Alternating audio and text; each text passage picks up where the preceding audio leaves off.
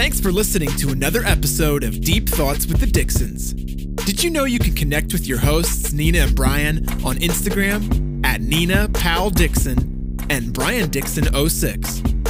Be sure to reach out to them and share your thoughts and suggestions. They love to hear from you all.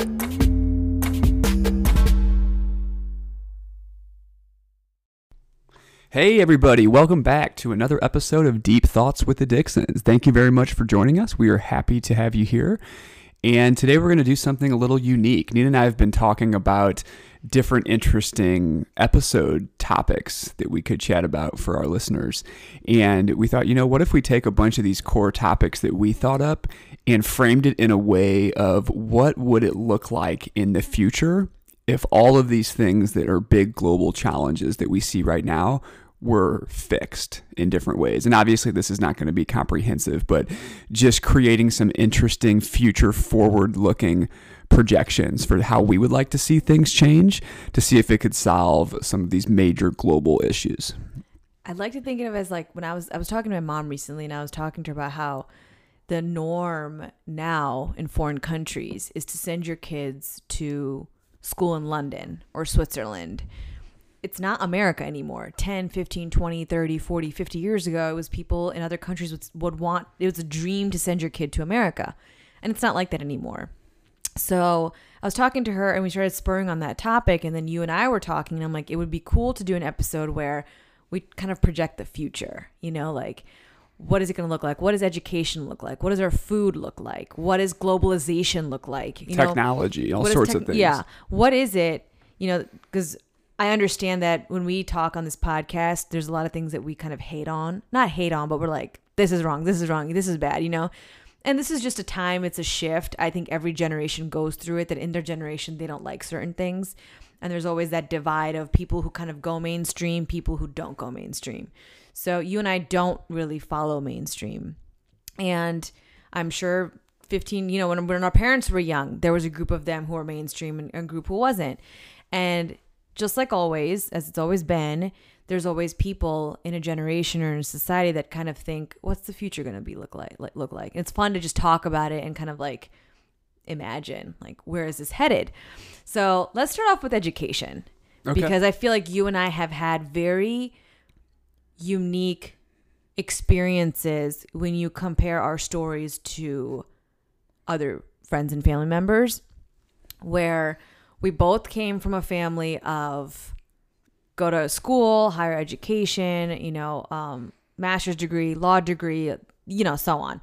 And that kind of determined in our parents' eyes or in societies at the time, like who's successful and who's not, who's going to make money and who's not, who's always going to have a job and who's not.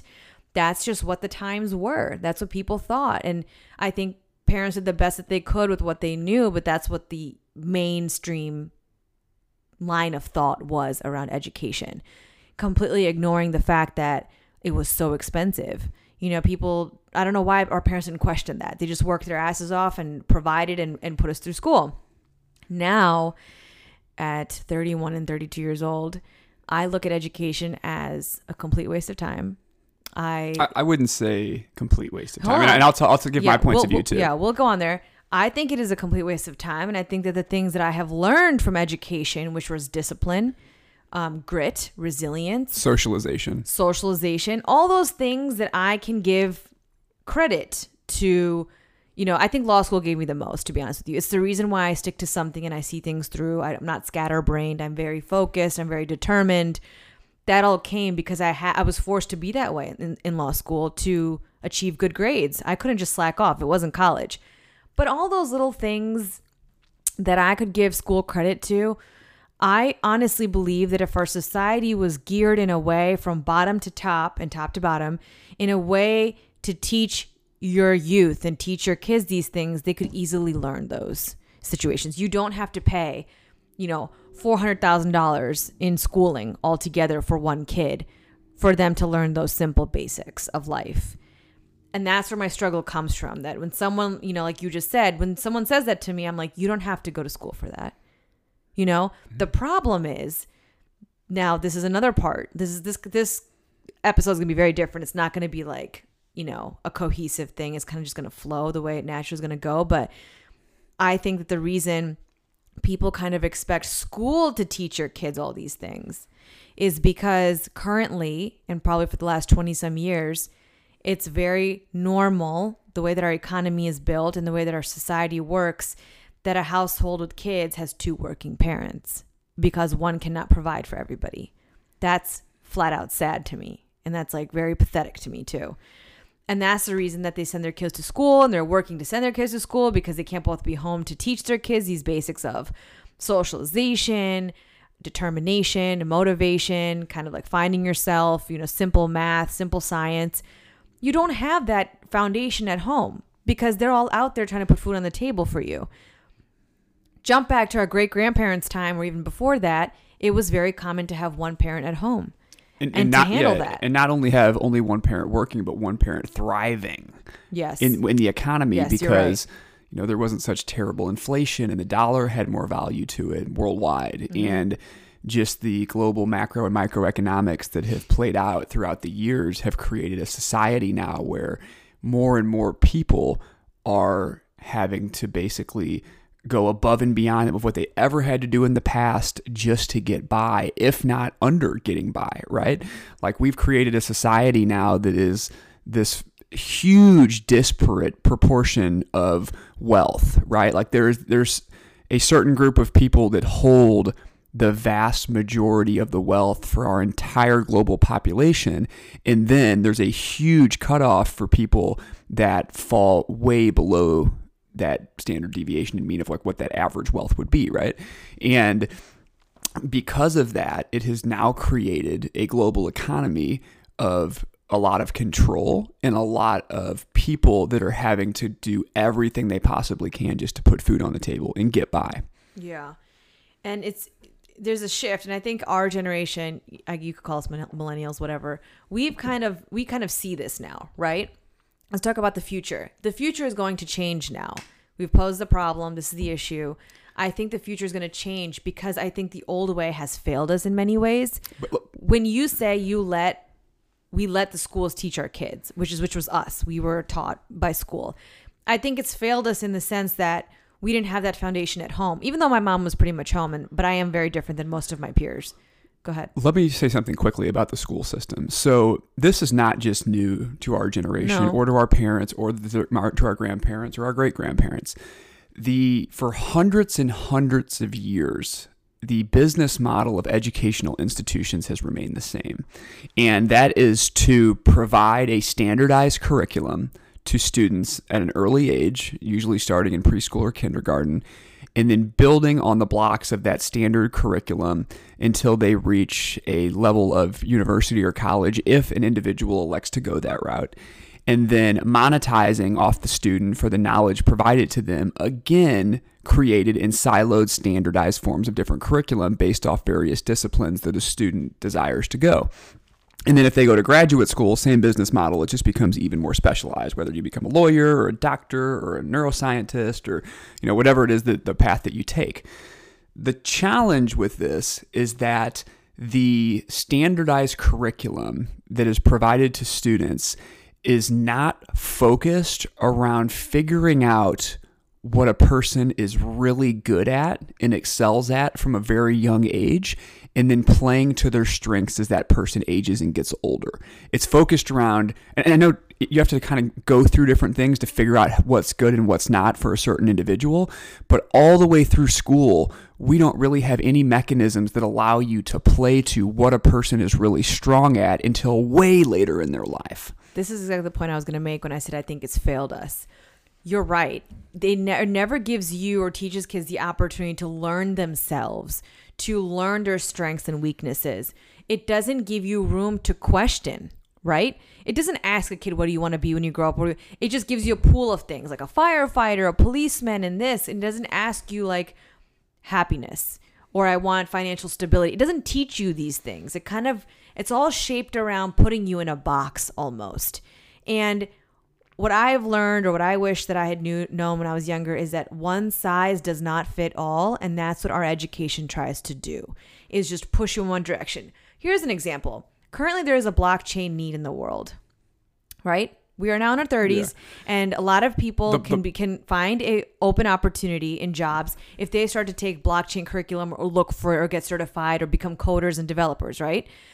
Now everybody's going to push for that, or people's kids' parents are going to push for that because they think that's job security and that's how my kid can make a lot of money. They're making X, Y, Z. And it's the same wave and the same mistakes that are being repeated time and time after again in every single generation, where it's not supposed to be about what you should be pushing your kid into based on money and job security. That's very fear-based. How about you teach your kid how to question themselves, how to find their strengths and weaknesses, how to work through their inner thinking, their thoughts, teach them how to think, their thought processes. Tell them and empower them to make their own decisions, not let somebody feed you something. And that's what school does. It feeds you something and gives you a number score. And it's all based off memorization. It's not based around critical and analytical thinking. No. And I think that's a big way that the educational institution fails us as well, is that we're never taught to think about a circumstance or something that we've learned objectively and ask ourselves first and foremost, is what I just learned even true, right? Like, just because we read something in a history book at a young age and then it builds on that over time, we should be asking ourselves, is the information that we just read even accurate? Is the book that put it together and placed these pieces together, did that publisher assemble the information correctly?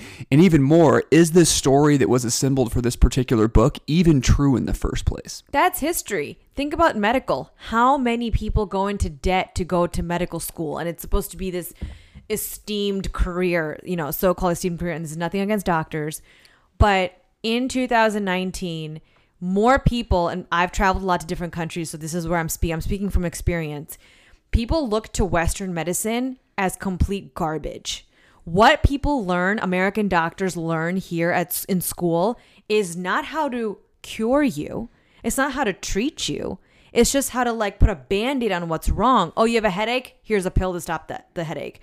Nothing's there to cure you. They don't tell you about your diet. They don't tell you about your exercise. They don't put an emphasis on holistic healing that your body by nature can do, but just by changing your diet, just by changing your food, and being educated in nutrition and educated in mindset and your mental health. Everything's connected to your gut, which is the majority of our illnesses happen because of our unhealthy gut.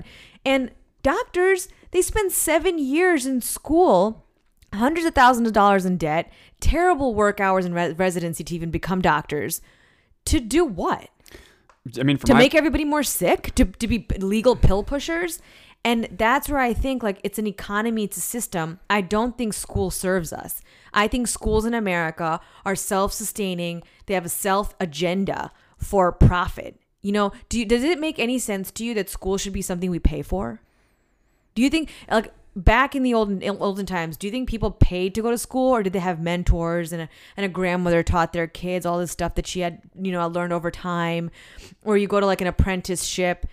You weren't supposed to pay for education. That was supposed to be something very sacred, especially in India, that was supposed to be handed down out of reverence and gratitude that you were here to serve the next generation that's here. You're blessed to be able to do that. And the concept of ongoing monetization of education, I think, is one of the other core reasons as to why we have these disparate wealth gaps, is because if you can only make it to a certain point because you don't have the financial means to get to the next level of education, or you weren't able to get a scholarship to a specific location because maybe the educational system before that didn't play to your strengths and you're really smart in one or two areas, but the other ones balanced you out so you couldn't get into a good school to hit the high enough ranking for a scholarship, or whatever the circumstance could be, then you're stuck, right? Unless you have a lot of self-empowerment to go learn things on your own and have a lot of self-help for your own personal and professional development, you're kind of stuck at that point, right? You get capped off and then you don't get the same opportunities. Well, let's look at it. Let's look at our current state right now, where we have a bunch so-called millennials. We're hated on because we don't want to do things the way that they've been done. We're actually stepping back from the last few generations of the same BS and saying, nope, sorry, this truly doesn't make me happy. And I know that happiness doesn't matter to you, but I'm sorry, it's bleeding into the rest of my life. I have to do something about it. I understand that that comes off as lazy. I understand that it comes off as weak and we have no resilience or no backbone. But trust me, that's not true. It's just that we believe in a more holistic life. We believe in sacrifice, but we also believe in, getting what's ours and like attaining that like blissful life. We don't believe in the toiling and the negativity and the hard work and the blood, sweat, and tears.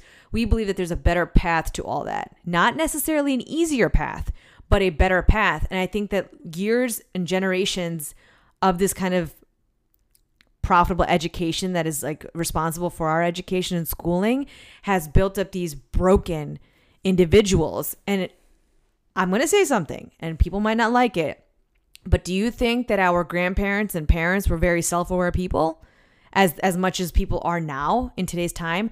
It's taken the last few generations well into their 50s and 60s to have some time during the retirement, to have some time as they got older that kind of pushed them towards like becoming more aware. They then look back and say, I should have vacationed more. I should have done more things with my family members. I should have spent more time with my parents. I should have done arts and crafts because that's what I wanted to do. I should not have gone to college. I should have gone straight to like acting school. And they did the same things to their kids though now. But I feel like are standing up and voicing it and saying, okay, I'm aware of the mistakes that have been made, whether they're their fault or my own fault, or I just was naive and I was young. So to talk about the future now, I feel that because of our generation quitting jobs, getting away from the corporate world, figuring out how to make a side hustle, doing more creative things, believing in I can have a very well-balanced work life and a home life, and I can still have kids and still provide and, do the whole monotone things that we all want in life in a much more holistic and balanced and healthy manner will naturally bring about the next generation of kids in a different way. I think our generation will teach kids different things. I don't think that there's going to be a huge push on education. I know I won't. Now, this is recorded and out there in the ether forever. And who knows, in 5 to 10 years, like maybe I am pushing my kid to college. I don't know. I have no idea. But I assume, and currently if you were to ask my viewpoint on it as somebody who does not have kids, my viewpoint is no. If you want to go to college, by all means go. You figure that out for yourself. And I will try to give you all the conversations and experiences and allow you to have an open mind to come to that. I don't want to influence your mind. Like my parents told me that it's this or that. It's this or you're kicked out of the house. I want kids to come to their own understanding and, kind of explore the world as they're becoming teenagers. Who at 18 knows what they want to do? And we're forced to be like, what college you want to go to? You don't know. I mean, I went to pre-med, then I went into business, then I went out of business, then I went to HR, and then I minored in business. I was all over the place. And this is with very strict parents, mind you. Like they still couldn't hold me down. And that just makes me think like I want kids to grow up and explore things and naturally find their way. My job is to kind of be there to catch them, right? And if something goes wrong, like I'm there to help, but also teach them a lesson. It's not to control their destiny. It's not to control what they want or they don't want. And it's certainly not to push upon them what I think they need to be doing. That's not appropriate because what's relative in my life, in my journey when I was a kid in college is not relative in theirs now. And I think a lot of the times parents and generations kind of push that on you, forgetting that time has passed. The economy has changed. The working world has changed. The amount of money that doctors make or the lawyers make or the amount of jobs that are out there, that has changed. It's not the same anymore. So I believe that the change in education is going to be a lot of millennials are not going to push their kids to school. They're going to let their kids become entrepreneurs.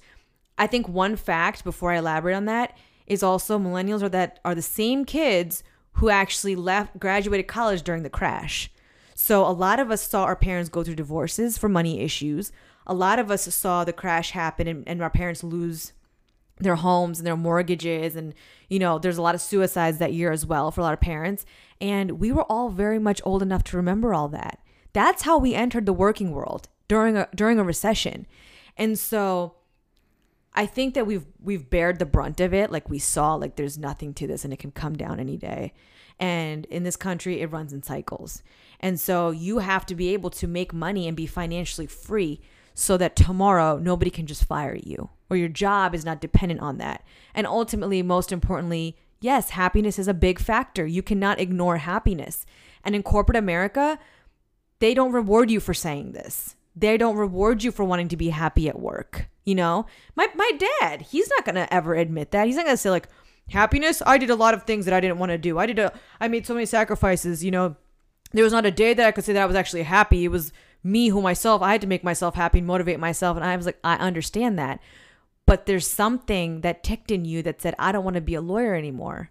I want to branch off on my own, invest and become, go into real estate. He too himself, as hard as he was on us, kind of broke away from the norm and completely went against what his parents told him to do and what they wanted him to do, and kind of just said, nope, I'm going to do my own thing. I'm going to be my own boss because that's what gives me the most happiness. No one's going to control my family's food on their table or what they're going to wear or what schools they're going to go to. No one's going to tell me tomorrow when I walk in that I don't have a job. Yeah, and I think that shift is starting to happen a lot right now, and people are becoming more aware of it because the data is showing that students are coming through school and then they're going and they're paying all this money for undergrad and then their graduate degrees, and they're getting out and they're not able to get jobs. And then all of a sudden they're having to take jobs. Like, first and foremost, they're not able to get jobs. Second, they're not able to get jobs aligned with what they want to do. So third, they have to take a job that maybe they don't enjoy because they immediately have to start paying back this debt that they've accumulated over the last 4 to 8 years. And one of the biggest things that I learned throughout school is that if I really look at the most important things I learned throughout my academic history, it really has nothing to do with the foundational aspects of what is taught in the classroom. It has everything to do with the socialization aspects, network building aspects, being able to figure out how to navigate through all these things and gain a sense of not only book, but also street smarts, right? And what I learned, like going even into like the highest levels of education, because I went through all the way to the end of law school with the university that was one of the top 20 in the country. And like, I didn't learn anything. Like when I was there, I literally maybe like under 5% of what I learned throughout 3 years of law school and undergrad, I actually applied to the working world. Like I didn't learn anything about getting into our society in a streamlined manner in terms of what I wanted to do and how to operate successfully until I was in it and I was doing it. And that's the big problem that we have, is that there's not enough opportunity for students to get real life clinical experience and like practical learning because they're stuck in memorization mode, which in my opinion is pure indoctrination of our society. I'm going to ask you a couple questions based on what you just said, because I agree with everything you just said. We have internship programs, right? Oh, let's get kids real world experience with like startups and companies and this and that. Great. Awesome. I still don't think that helps. Do you know how to get a mortgage? Did I know how to get a mortgage when I first did it? No, I just learned. Do you know how to get what you're supposed to do before you buy a house? No. Do you know who you're supposed to hire before you buy a house? No. Do you know what you're supposed to look for in a house before you buy it? No. Do you know how to, if you were to get in a car accident at the age of 19 or 21, or let's just say 21, and it was whoever fault it was, do you know what to do next legally? Yeah. It keeps going on. And another big one too is from a financial literacy perspective. Yeah. Like, do you know how to are you trained to take a certain amount of money out of your check and invest it? Yeah. Are you trained to live below your means? Oh, that's a huge one. The answer to that is absolutely not, because we're constantly programmed on a daily basis that you need to consume and buy as much as you possibly can to increase bottom lines for companies for things that we don't even need. I'm sure that almost 90% of listeners right now are going to agree with this. When you graduated college at 21, 22, whatever it was, and you got your first job and you started getting a paycheck and you started getting like racking up money in your account, what did you do? You thought about getting a bigger apartment, a car payment, clothes, going out and drinking and partying every weekend. All of a sudden you had all this money, quote unquote, all of a sudden, all this money. It really wasn't that much, but you had all of this. Was there anybody to stop you at that moment and explain to you that enough that you would understand to make a decision that this money should be invested, that you should not get a 2-bedroom apartment, that you should not be spending more on your living of your paycheck. It's like a really small, like 10%, 20% of your paycheck should go to living expenses. Yeah. We were actually talking about living earlier today. Like in society, it's like, oh, it's such a good investment to go buy a house. Terrible investment. No. I cannot say it's a terrible. I think it depends on your financial situation. And I think it depends on your long-term and short-term goals. And it also depends on how you're getting your income. Do you have several sources of income? Is your income reliable on a job and a boss and you could get fired tomorrow? Is this house too big for you? What are the expenses like after your mortgage? There's a lot of expenses attached to a house other than the mortgage. And so I think a lot of factors play if this is a smart decision for you or not. I can now say at 31, I can now sit back and run numbers and say this is good or this is bad for us. This size house is okay. This amount is okay. This is not. But I can't sit here and make a blanket statement and say that it's always a bad choice to invest in a house. I'll say for me personally, because I bought a house kind of with a mindset like I thought it was going to be a good investment. And I still do think it is, because the area in which I purchased the home is like, I bought the home because I saw all the development around the area and I saw what was coming over the next 10 to 20 years. And so I do think that it will turn out to be a good investment. But looking back at it, if I could have taken the dollars that I did for the initial investment in the home and put those in other areas that I actively invest in, I would have generated significantly higher returns than now this piece of hard property that I can't really do anything with right now. Yeah, maybe. I don't know. I wasn't around that time to see what your numbers were, but I could see it as this is not your forever home. So technically, you still have the chance to make a huge return on this home in a couple years if this area is really that booming. So in your case, I don't see it as a negative thing yet. I think it's undetermined. No, I don't see it as anything either. I just think that there are it's something you need to seriously consider before you come out of college or wherever you're at and say, oh, I got to buy a home so I can start a family, things like that. Like, I think it's smarter to potentially rent a place, like even if it's a home, like rent a home first. Smaller home. That's smaller, so you're being more financially responsible instead of putting this big down payment on a home. I also don't think that people think down payment and a mortgage and that's it. You don't take into account all the issues that come in a home after 3 or 4 years of owning it. Just naturally, dude, this is wood and cement and concrete. Things are always happening in a house. A house is a money pit in that definition. What I will say this is that I would never pay for a home outright. I don't care how rich I get. I will never put all the money down for a home because number one, who's to say you're going to live there forever? You just locked up all of your capital in a building over your, when you could be using that money to invest in other things to create more income.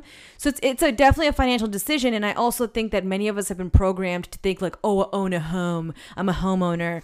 Because please do that voice again. I'm a homeowner. I'm a homeowner. You think that that's what you need, and you think you're told by other people that that's what you should be getting at this age. And if you don't have it, that for some reason you're behind in life, and that is absolutely not the case. How about you take into consideration how much space it's going to be to clean? We have a cleaning lady, okay? I'm not going to clean this whole thing by myself. Can you afford that? Can you afford a roof issue if something happens and you owe 10 grand on that? Our bathroom broke the other, 2-3 weeks ago. That's a huge expense. You have to take into account, can my income stretch this far after a down payment and after a mortgage payment every single month plus insurance. Yeah, to cover insurance. Basically things that there's a 0% chance you can predict. Correct. There's things that will happen once you own one that there's no way you could have predicted would ever happen. It's just completely random. Leave the water on and a pipe bursts in your house and now you got to get that fixed. That's a huge issue and a very expensive thing to get done. The thing that you and I hate the most, what is it called? Outside stuff. Landscaping and stuff. That's like a 2 to 3 time every yearly thing that you have to upkeep on. And so these are things to think about. And we got off topic here, going back to like financial literacy. We're never taught this in school. We're not taught these things. All we were taught is like, oh, parents congratulate us and pat us on the back when we've got a home and not an apartment. Listen. But hey, guys, don't worry. You'll have a really nice piece of paper with a stamp and seal on it. I know. That says you now owe the bank X amount of money. It's nothing to be proud of. And I don't think that it's not for everybody. And I don't account and I don't say like if someone owns a home at a younger age or do I think they're always making a financially intelligent decision? That does not determine if that's a good decision or not. Yeah. But okay, let's shift for everybody else. Let's shift gears for a second. So we've talked a little bit about, from an educational perspective, a lot of the challenges we see. Let's project this out into the future, and what would we like to see change that we think could create a better future educational wise? I think that it's going to start at home.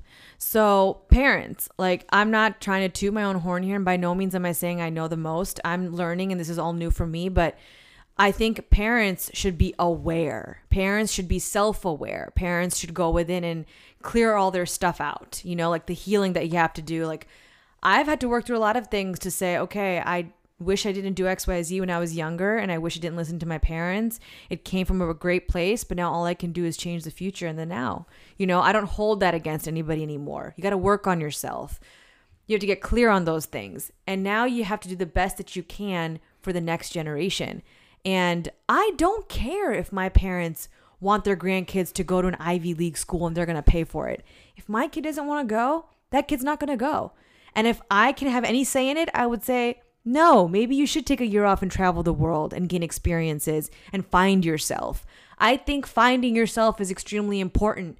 And if we could all have had the time and the push to do it when we were younger, then we wouldn't be trying to do this now in our late 20s and early 30s, which the majority of us are. But we also have to think now, not everybody is going to have the resources to take a year off and travel around the world, right? No, so but I'm saying that there should be a cultural societal shift. Like, it's a norm. Like a gap year, like some other countries. Some countries do kind of really recommend having this gap year. They have a gap year after high school. Like, maybe this kid doesn't want to go to college. And I think it's going to be a shift all around our economy and what is quote unquote mainstream. I think these things are going to change, and we're going to be the ones to bring that change. So first and foremost, I think there's going to be more of an importance on, instead of science and math and phonics and all this crap, I think it's going to be on like finding yourself, communicating with yourself, communicating with your peers and other kids, how to communicate with your parents and not be afraid of your parents. You know, that we're not here to tell you what to do. We're only here to guide you. I think there's going to be a shift on, in the future, what types of schools. I think different types of holistic schools will pop up. For an example, I really like, they're called Gurukul schools in India, and mostly like the very well-off families send their kids there. The only thing I don't agree with is that these kids are very young and it's kind of like a boarding school, but you're really taught your mind, body, and spirit. And then you go on to the rest of your day and you learn about science and math and all that and business and stuff. But it's very geared towards you as a person, like your likes and dislikes, your self-awareness. If you're a troubled child and you're triggered and you're angry all the time, like, you dig deep in that. It doesn't mean that you need, what's the medicine they give kids who are like very angry or like spastic? Oh, like Ritalin or Adderall? Yeah, Ritalin. Whereas here, you know, they'll tell your kid has XYZ all of a sudden in preschool and kindergarten. It's like, no, it's a behavioral thing. This is just my opinion, but I don't even think that some of these hyper, ADD type stuff I don't think all of them are actually even legitimate. I think that if people would pay attention to what their children actually consume on a daily basis, you could actually manage that much more effectively than taking a pharmaceutical. It has to do with food. And that's going to lead me into my next point about a couple of things that I think we'll see in the future. And I think we'll lead us into our next topic as well. With education, I think that it's going to be more of a holistic approach for young kids. And it's going to be geared around them as a person and how they view the world and how they are more in control of things, and not to teach your kid that we almost prepare kids to like be on guard and like fearful of society, whereas you're going to raise kids to be more empowered and like, you chart this way, you create your life with your thoughts and your mood and all of this. Like, that's going to be taught, that maturity. Then in school, I think there's going to be freedom. If there's going to be school, I don't even know. I think schooling is going to become a big thing for our generation.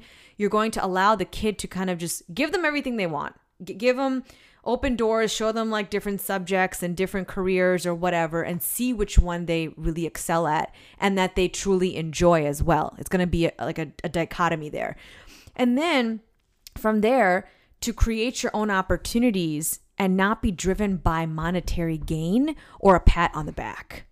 Those two things will have no relevance. Like, I know for me personally, I'm not going to tell my kid like money. Money will come to you in like loads and loads. Don't worry about it. And as far as me accepting you or giving you a congratulatory thing, I don't care what path you take. Like, you're getting my support regardless. I think those two things will be more, whereas in our generation, they weren't there from an education perspective. I don't think that universities and schools will be around for that much longer, maybe a couple more generations, but I think they're going to continue to fizzle out because unless they adapt, and I don't really see them adapting. I don't think sending a kid to school for 6 to 8 hours a day away from their siblings and away from their parents and away from like that really critical time when you need to be around family to learn certain things behaviorally and mentally, I don't think that that's healthy, and I don't think that's normal. So some of the things that I think will change is I think meditation will eventually become mandatory in all schools. It'll take time, but I think through that, it'll start to calm down the whole epidemic of hyperactive disorders. That's one thing. You think in schools or you think at home? Everywhere. I think it'll be mandatory. It'll be implemented by parents at home, but schools will some schools right now are already adopting this, and they're seeing really great results is what the data is showing. But I think that at a very young age, even as early as like preschool and kindergarten, it'll become mandatory because it will start to create the mechanism for young children to start to discover themselves, the self-discovery, and like what you mentioned regarding this holistic education. And because of that, that's going to dramatically impact other areas of school and self-discovery and playing to your strengths much quicker. So that's something I think will be mandatory in the future. I think everything will increasingly become more digital. For a period of time, I think things will become more and more digital in terms of how people learn. It won't necessarily be that you have to be in a classroom to learn. But what I think will happen is there's just tremendous power in one-to-one human connection outside of technology. So as more and more things become digitally distributed from an educational perspective to a student, there will have to be different types of mechanisms put in place where you disconnect from technology in some way or another to still have the one-to-one interaction with other people. And, that may eventually happen as virtual reality, like while you're in class, but then outside of that, like you're still playing with each other because you don't have the same energetic connection when you're talking to somebody through Skype that you do when you're talking to them in person, right? So technology will be leveraged as a tool, but I still think it will be imperative to have one-to-one human engagement. Another thing that I think will create a dramatic shift in terms of calming people down and allowing them to go within and allowing them to do better in all areas of their life, but it will be implemented both within school and home, will be a dramatic shift in food that is consumed. From a young age all the way to get older, like I think that there's a lot of people that don't realize that a lot of this ADD or ADHD in younger kids that we've had this huge epidemic with is not because your kid has some terrible disorder where he can't pay attention. Why don't you look at what you've been feeding that person and how that's affecting them? What are you feeding your kid? For real, like the chemicals that are in our food today and how they react in our system and how they make us feel after taking them.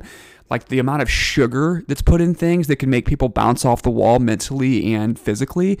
And there's even like FDA technicalities that food producers can get around now where they can literally put sugar in substances that don't convert to sugar until after they're ingested and they actually metabolize in your body. And so because of that, it literally gives a person the same effect as eating sugar, but they don't have to label it on the containers or whatever you're purchasing in America. They don't have to label it.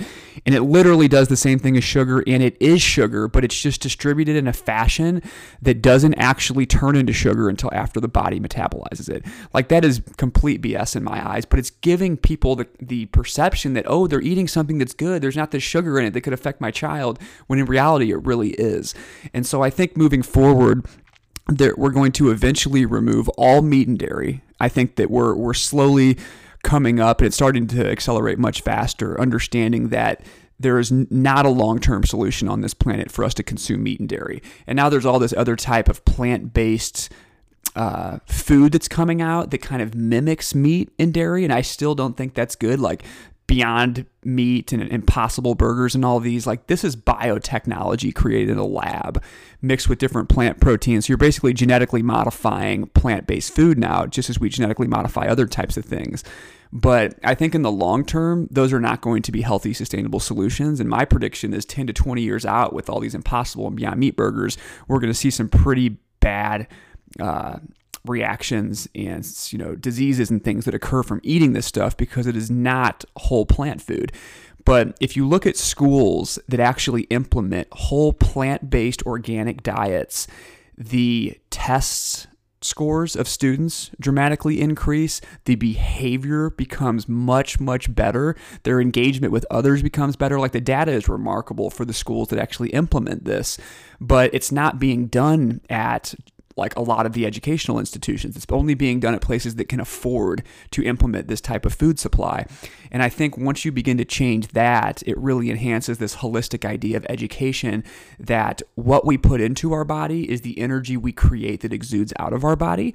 And once we master that and we're able to implement that into the school system, we're going to see a dramatic increase in positive benefits. So those are some of the things that I think will occur throughout the upcoming years in terms of, how education will change, and hopefully it's much more built around playing to somebody's strengths and understanding what that is at an earlier age, so that you can continue to groom that as that person gets older. And a lot of these other things will play a factor in helping us accelerate that process. Yeah, agreed. So in the future, we see education shifting. We see food shifting. Food shifting, absolutely. You just talked about nutrition, right? I think when it comes to food, when it comes to the future of food, I don't really know how this is going to change my perception on this, my viewpoint. I think people will have a better understanding of things, but I think it's going to take a long time. It Food will. is something, because you want to know why? It's the billion-dollar companies that literally control what goes in and out of our country right now. And this is another reason that a lot of families in foreign countries don't send their kids here. They literally make fun of Americans. They literally laugh and they say, oh my gosh, they think bread in the morning is like healthy.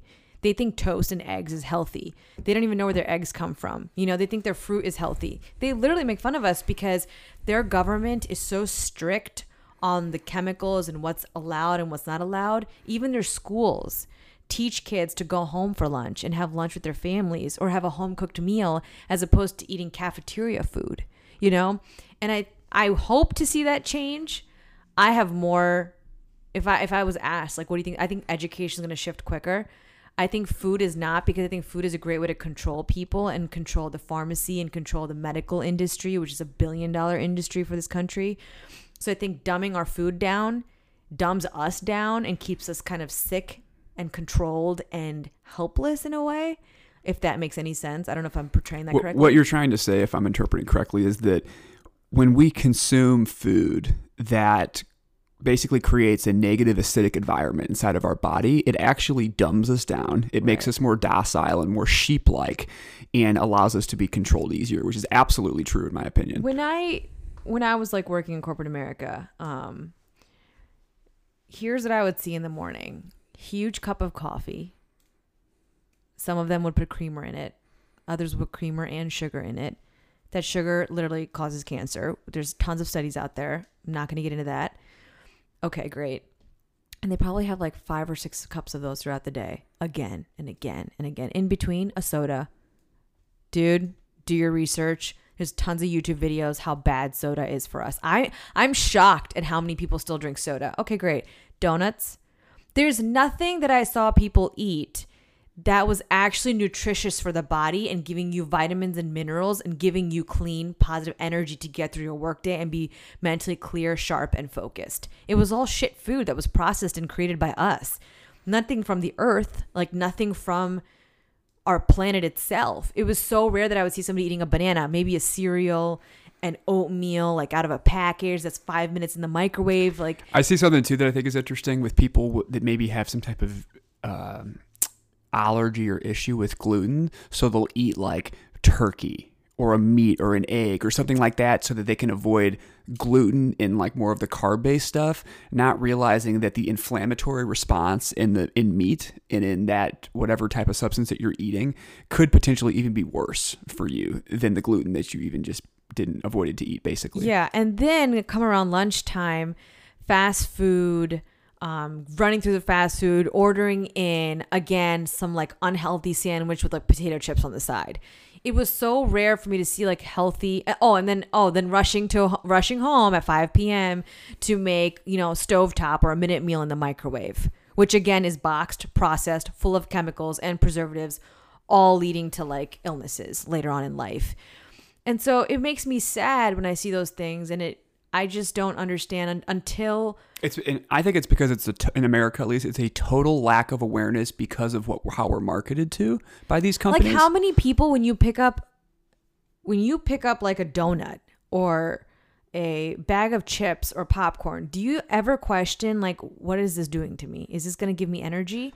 Is this going to make my skin better? Is this like healthy for me? Is this helping repair my organs? A lot of people look at it like, oh, this only has 150 calories in it, but they don't look at it from a perspective of, is this full of the vitamins, minerals, and nutrients that are going to help me thrive as an electrical human being? And I know that I sound like I have a stick up my ass right now. It's not true. Like she does. I had guac and chips last night, but listen, the guacamole was just fresh avocados, onions, peppers, and this. And as I'm watching the lady make it, I'm like, I don't know if those are organic. They're probably full of GMOs. Like, you know, like, is that onion wash? Like, a lot of things go through my mind, but trust me, it's there in my head at all times. Now, what decision do I make? Depends on my mood sometimes. Like, I do like to indulge. Like, the chips didn't give me anything. I shouldn't have eaten those. But what I'm trying to say is when you do that every single day, that's where your body catches up. Like, for you and I, 5 to 6 days out of the week, you and I are very conscious eaters. Yeah. You won't even eat stuff when you're out. I usually am incredibly strict with At what I work. eat because I've tested so many different types of diets over the years. And I would say probably for the last 15 years, I've been super concerned in terms of what types of things I put inside of my body from a food perspective and a liquid perspective, and tested how they make me feel with each thing. And after testing like almost every single type of diet I could think of, I'm now 3 years strong on being 100% plant-based, and I've learned for me that it is by far the most effective diet that I've ever been on. A lot of these other diets I would try for a period of time, but being 3 years strong on this, and I don't see myself going anywhere except more refined with how I do things now, because I've learned how my body reacts to every single thing I put into it. And since I eat so ridiculously clean and I eat only plants, the vast majority of the time, my body is like a finely tuned machine in terms of how it operates all the time. And I think as I get older, and what I think if I'm predicting food out into the future, I think as this becomes more conscious and aware for individuals, human beings will shift this way, but they're going to eat less and less, right? Because if you ever are at work one day and you go out and you eat a big hefty lunch and you come back and you're kind of like tired in the afternoon, maybe your insulin spikes and all of a sudden you're starting to get sleepy, like the human body does not need a tremendous amount of food and calories to operate on a daily basis. I'm going to counter that for a second. It's not so much about the amount of food you're consuming. It's about what you're consuming. If you and I eat the biggest salad of the world, we're still fine. You and I eat a pizza, it's a different story. So I hope that people don't really look at it that way. I hope the future doesn't go towards the amount I consume versus what I'm consuming. You can eat all the bananas and mangoes and fruit, which, by the way, we're told have too much sugar in them and our bodies can't process. Wrong, okay? All the fruits and vegetables, all the raw salads you want, plant-based foods you want, and you're going to be fine. You won't gain weight. You'll be healthy. But should you go eat a heavy lunch at a fast food restaurant, yeah, you're going to have negative effects of that. I understand what you're saying. I think I'm looking out further into the future where I think that people will understand that they don't have to hit these caloric requirements that the FDA says is oh, you got to hit this and it's got to be made up of XYZ.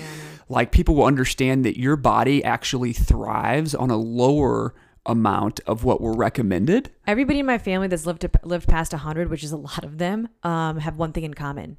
One, they always ate at home cooked meals, and they ate very little. Very tiny. Yeah, they have very small appetites. Yeah. And the data around longevity and calorie restriction is pretty abundant. And I'm not saying you starve yourself by any means, but what you'll notice that once you start to remove all the toxic chemicals from foods that are traditional in the Western diet and you shift to plant-based and you begin understanding how different things make you feel when you eat them, and you can eat a significantly smaller portion of food and get a significantly higher portion of vitamins, minerals, enzymes, and nutrients that you extract from those because you're eating closer to light.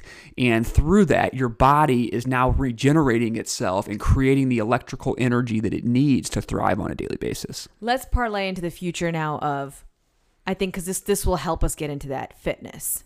One more thing too about diet, ahead. and this kind of goes with fitness too. I think another thing that'll be much more prevalent in the future is everybody will hopefully have a regimented fasting protocol that they follow on some type of recurring basis, because it is when you go without food and drinking anything, when you just stick to water, that your body begins to, on an accelerated pace, regenerate your cells, shed away things that you don't need, enhance mental clarity, all sorts of these positive benefits that occur, and regulate your hormonal responses within your body when you quit eating. And since we're so stuck in a society now where it's like breakfast, lunch, dinner, snack, and I used to do this too when I was really big into following like a bodybuilding type diet, and I was eating 6 meals a day. Like, I was never giving my body an opportunity to actually digest the food I just ate. And with a proper fasting protocol, you will eat and your body will be able to, spend certain amounts of time to then digest that food, extract the maximum amount of nutrients from the food that you just consumed, and to help fuel your body in the future. Did you touch on fitness yet? No, go okay. ahead. So with fitness, I think based on nutrition, like that'll change as well. I don't think that the future is going to be big, kumbaya, juicy head. What are they called? What in the world did you even just say? What are they called? These, like really strong meathead type frame. What's the name for them? Guidos. Well, I think that's already starting to change a little fact, bit. that's all I was into for a very long time in my life. I only went after Guidos. But I think that's going to fizzle out because of the amount of consumption that's necessary to maintain that type of body and that weight. And it's usually heavy in like meat, heavy in processed foods, heavy in all of that. And I'm not saying that it's for everybody. I think it's going to take time, but that shift's going to happen simply because I think more and more, I notice it at Plank. I see more men. I started Plank a year ago. It'll be a year in December. Barely any men. And now I see guys in almost every single class, and you could tell that it's making them more limber.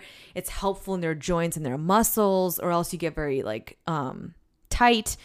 For me, this past week, just as an example, I ran for 3 days in a row and took off Plank like one day or 2 days in a row. And I couldn't stretch, like reach down to my toes when I like bend over. Like I couldn't do it. I was that tight just from running. Whereas Plank kind of stretches you out. And I think that that's very necessary. To have a long, lean, healthy body is more important and is healthier than to be tight, small, petite, or large with abs and defined muscles. That isn't long-term sustainable. That isn't long-term healthy. You're not going to see 60, 80-year-old healthy men and women, consuming that much chicken and fish and meat and be completely healthy.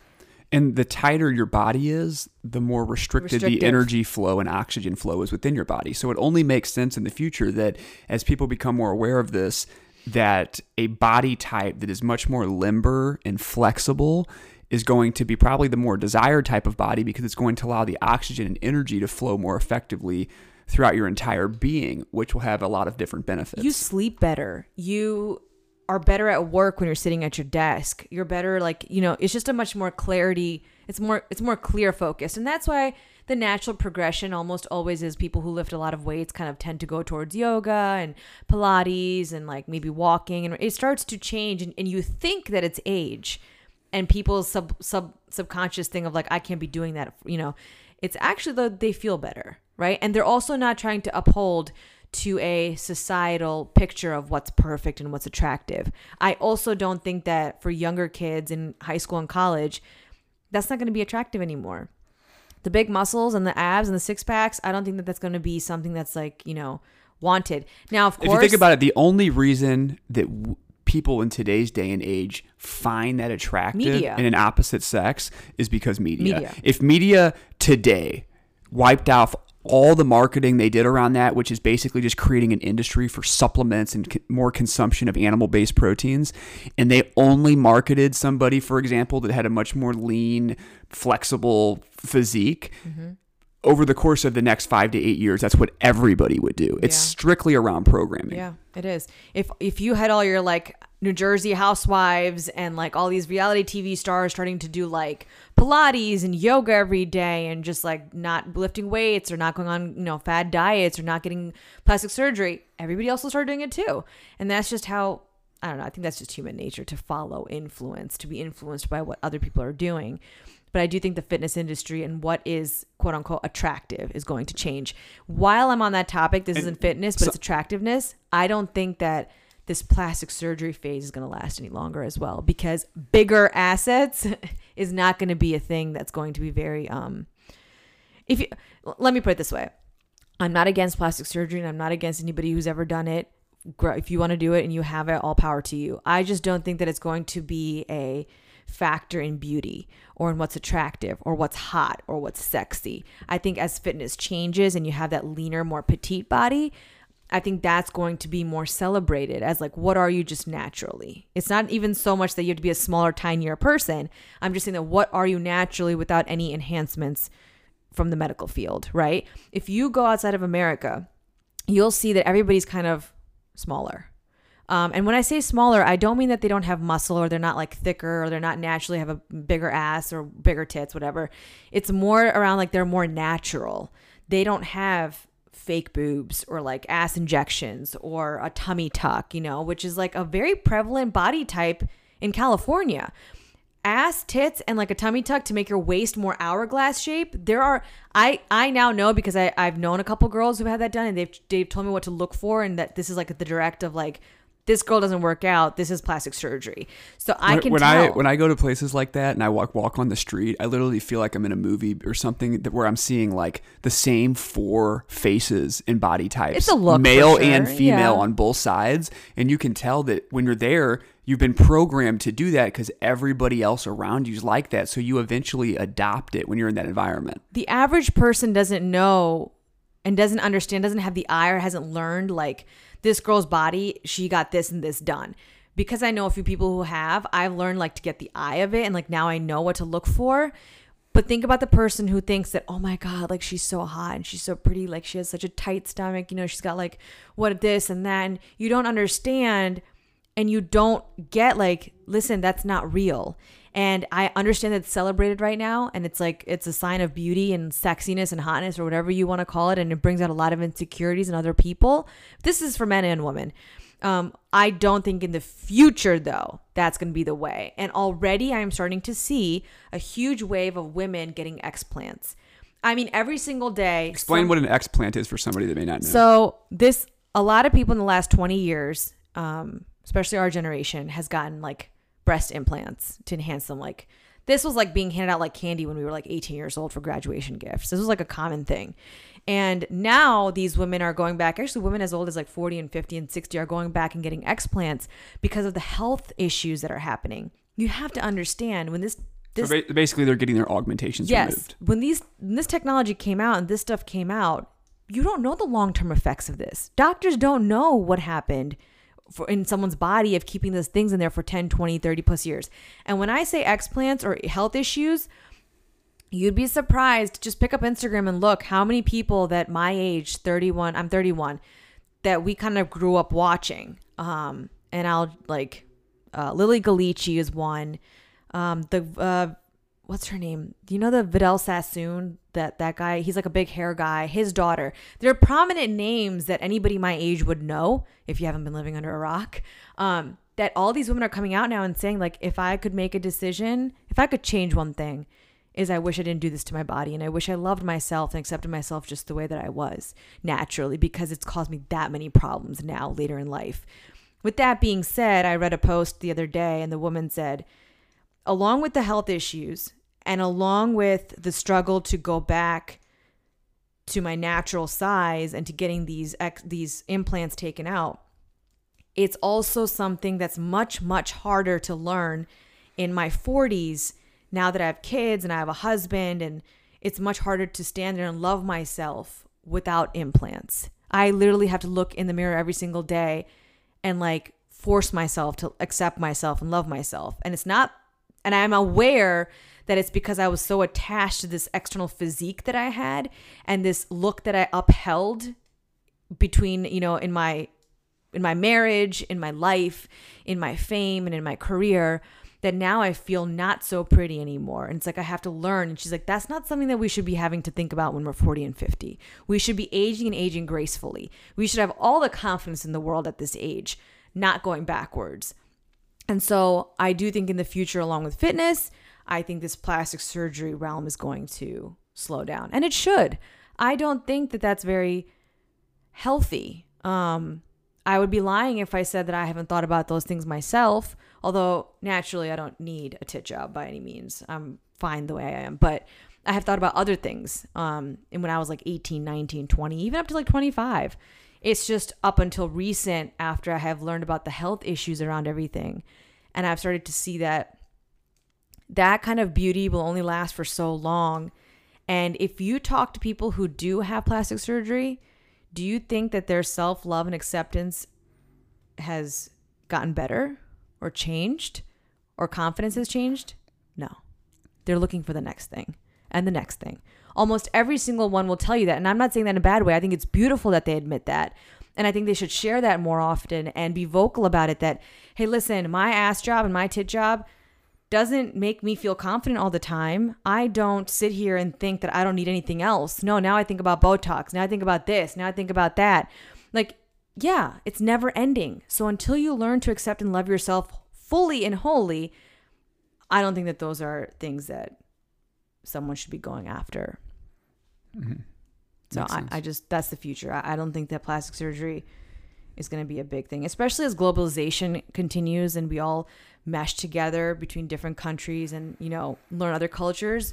You're going to realize that this is not the norm in other countries. This is not something to be boasting about and showing off about and bragging about. It's really not.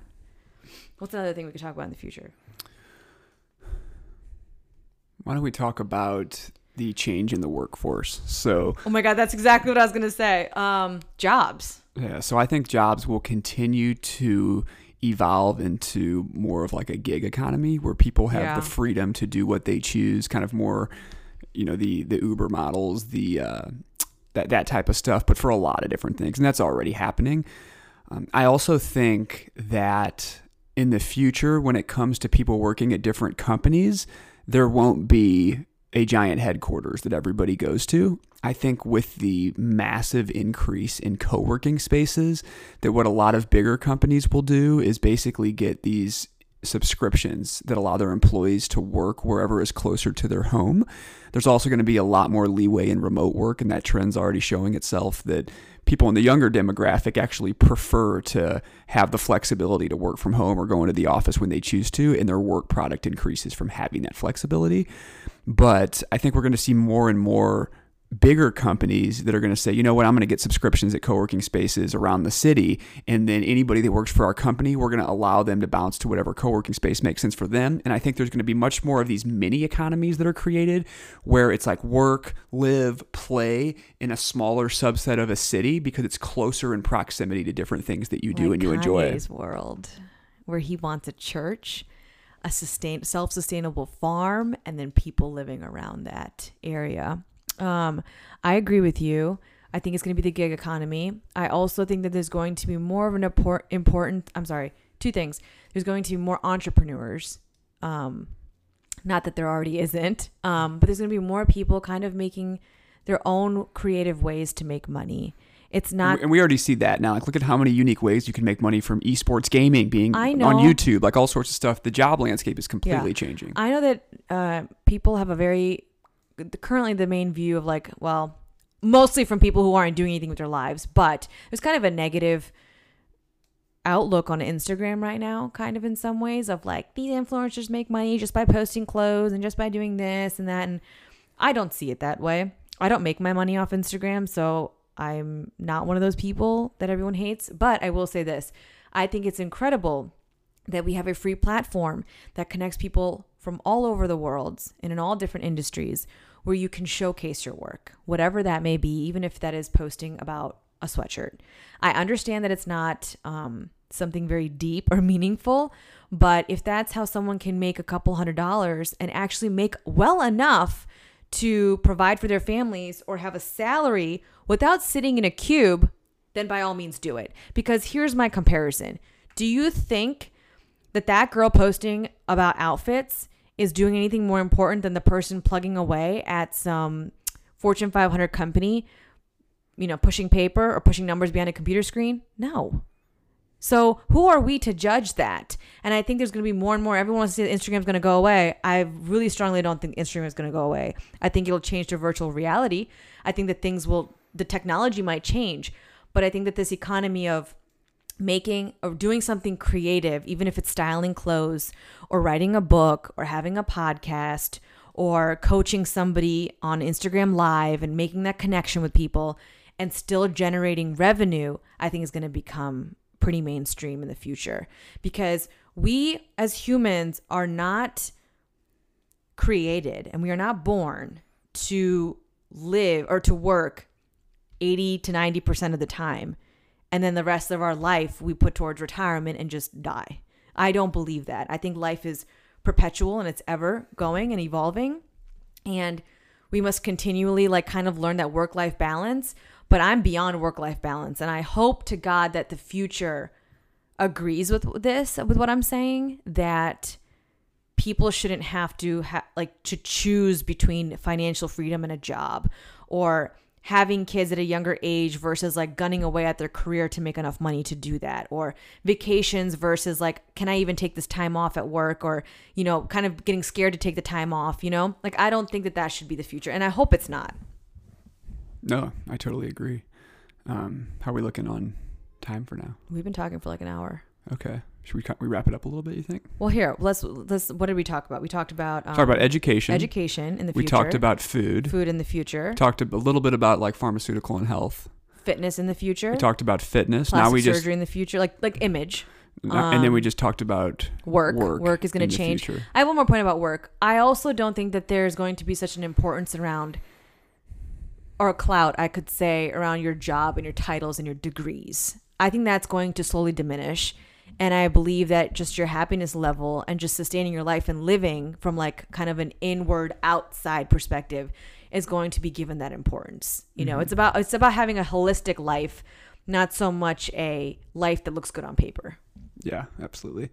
I actually this just came up in my head when you were talking based on something that you said, but I wrote this book that came out in 2017 called Consciousness in Tech. And I actually ended the book with some interesting ideas about how I think the future will turn out to be. And it actually rings true to some of the things that we just stated.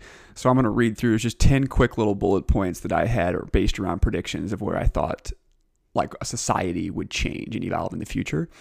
And the first one I had was quality, not quantity, will become the measure of worth. So basically, like Nina said, you're going to be much more focused not around your title or how much things you accumulate, but the quality of the life you live, not the quantity of what you have. The second thing was reduction of use will be valued and growth will be devalued. Now, I think this is of monumental importance, and I definitely see this in terms of what's necessary for the future, that we can't continue to create different types of companies where all they're focused on is grow, consume. That's going to have a dramatically bad impact. And so reduction of use will definitely be more valued. In terms of the gig economy, this is one that we have here that I talked about. Freedom to operate in one's own self-interest will be replicated by the responsibility to operate in the interest of others. So basically being more entrepreneurial, being able to do things that you enjoy individually and not so much working to make somebody else wealthy or happy. The next one, number 4, is the measure of educational success will not be the quantity of learning, but whether the education leads to movement up the existential staircase. Business and other organizations will be judged in the same way. So that has kind of go with the educational stuff that we talked about. The 5th one is the boss will be the expediter of subordinates' desires rather than the director of their activities, meaning that as a employer, your goal will be to work to help other people accelerate, being able to go after what they enjoy doing as opposed to being you need to go do XYZ. And by playing to those strengths of people, it's going to help you accelerate companies. 6, the political systems which let anyone run for office will be replaced by systems that require candidates to meet certain requirements for office, things that will be objectively viewed. That's a cool one. I'd like to do an episode on the future of politics at some point. Okay, go ahead. Sorry. Number 7, a leisure ethic will replace the work ethic as the primary means of valuing a person. A man will be more revered for his ability to contribute in his non-earning time than in his earning time. And this really ties into that point above about a better quality of life as opposed to quantity. Yep. There's no glam in the staying busy, right? Everyone's like, oh, they're so busy and they're so this and that. There's not like, what do you want, a badge? Do you want an award for that? Like, really? You're wasting your life away. Number 8 was work will be increased for the young and reduced for the older, while education is increased for the older and reduced for the younger.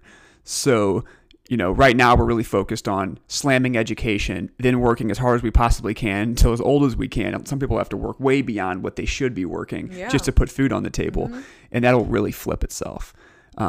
Another prediction is number 9 I have is actions that promote interdependent existence will be valued more than those that promote the sanctity of the individual. And the last one I have, which, we really try to incorporate by getting outside more and more, is that unity with nature will replace unity with God. So spending more time being able to engage with your surroundings outside of technology, outside of the walls of your house, getting outside in nature more to basically connect with other people and the surroundings that we have on the planet. Dude, I agree. How about you share with everybody where they can find your book? Sure. You wrote that book. Yeah, for sure. So this book, this will be our book recommendation for the week. So this book is called Consciousness in Tech. And if you go to Brian Dixon, BrianDixon.business, BrianDixon.business, and go to the books tab at the top, I have the 3 books that I've authored and the book that Nina and myself co-authored. But the name of that book is Consciousness in Tech, and you can read through that. It basically has to do with human consciousness and technology and how one plays off the other, and then a bunch of predictions around where I think the future of technology will go along with our consciousness. And then I end the book with those points that I just laid out. Yeah, and it's free to download. You guys, it's not available for purchase. It's just free. And just in case, because that site, we're changing up our websites and we're going to be getting a new website. So that one might be down by the time people listen to this podcast, just in case it is.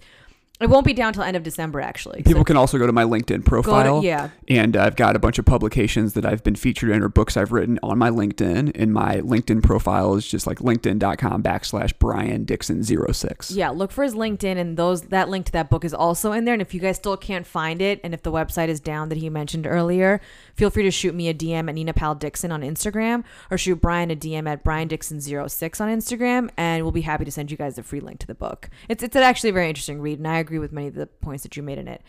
Well, you guys, we hope you enjoyed this episode. We're actually recording. Welcome to the future. Yeah, welcome to the future. This was a very in the moment record. I liked it though. I thought it was fun to talk about. Sometimes it's fun to like not plan and prepare and just let it rip. Yeah, just let it rip off the dome. All right. Well, thank you. My mind went somewhere else with that. Well, thanks everybody so much. We're really grateful that you joined us for another episode. And if you have any questions or feedback, or you'd like to hear anything else for us to discuss, please let us know. And we look forward to connecting with you again next week. Have a great week.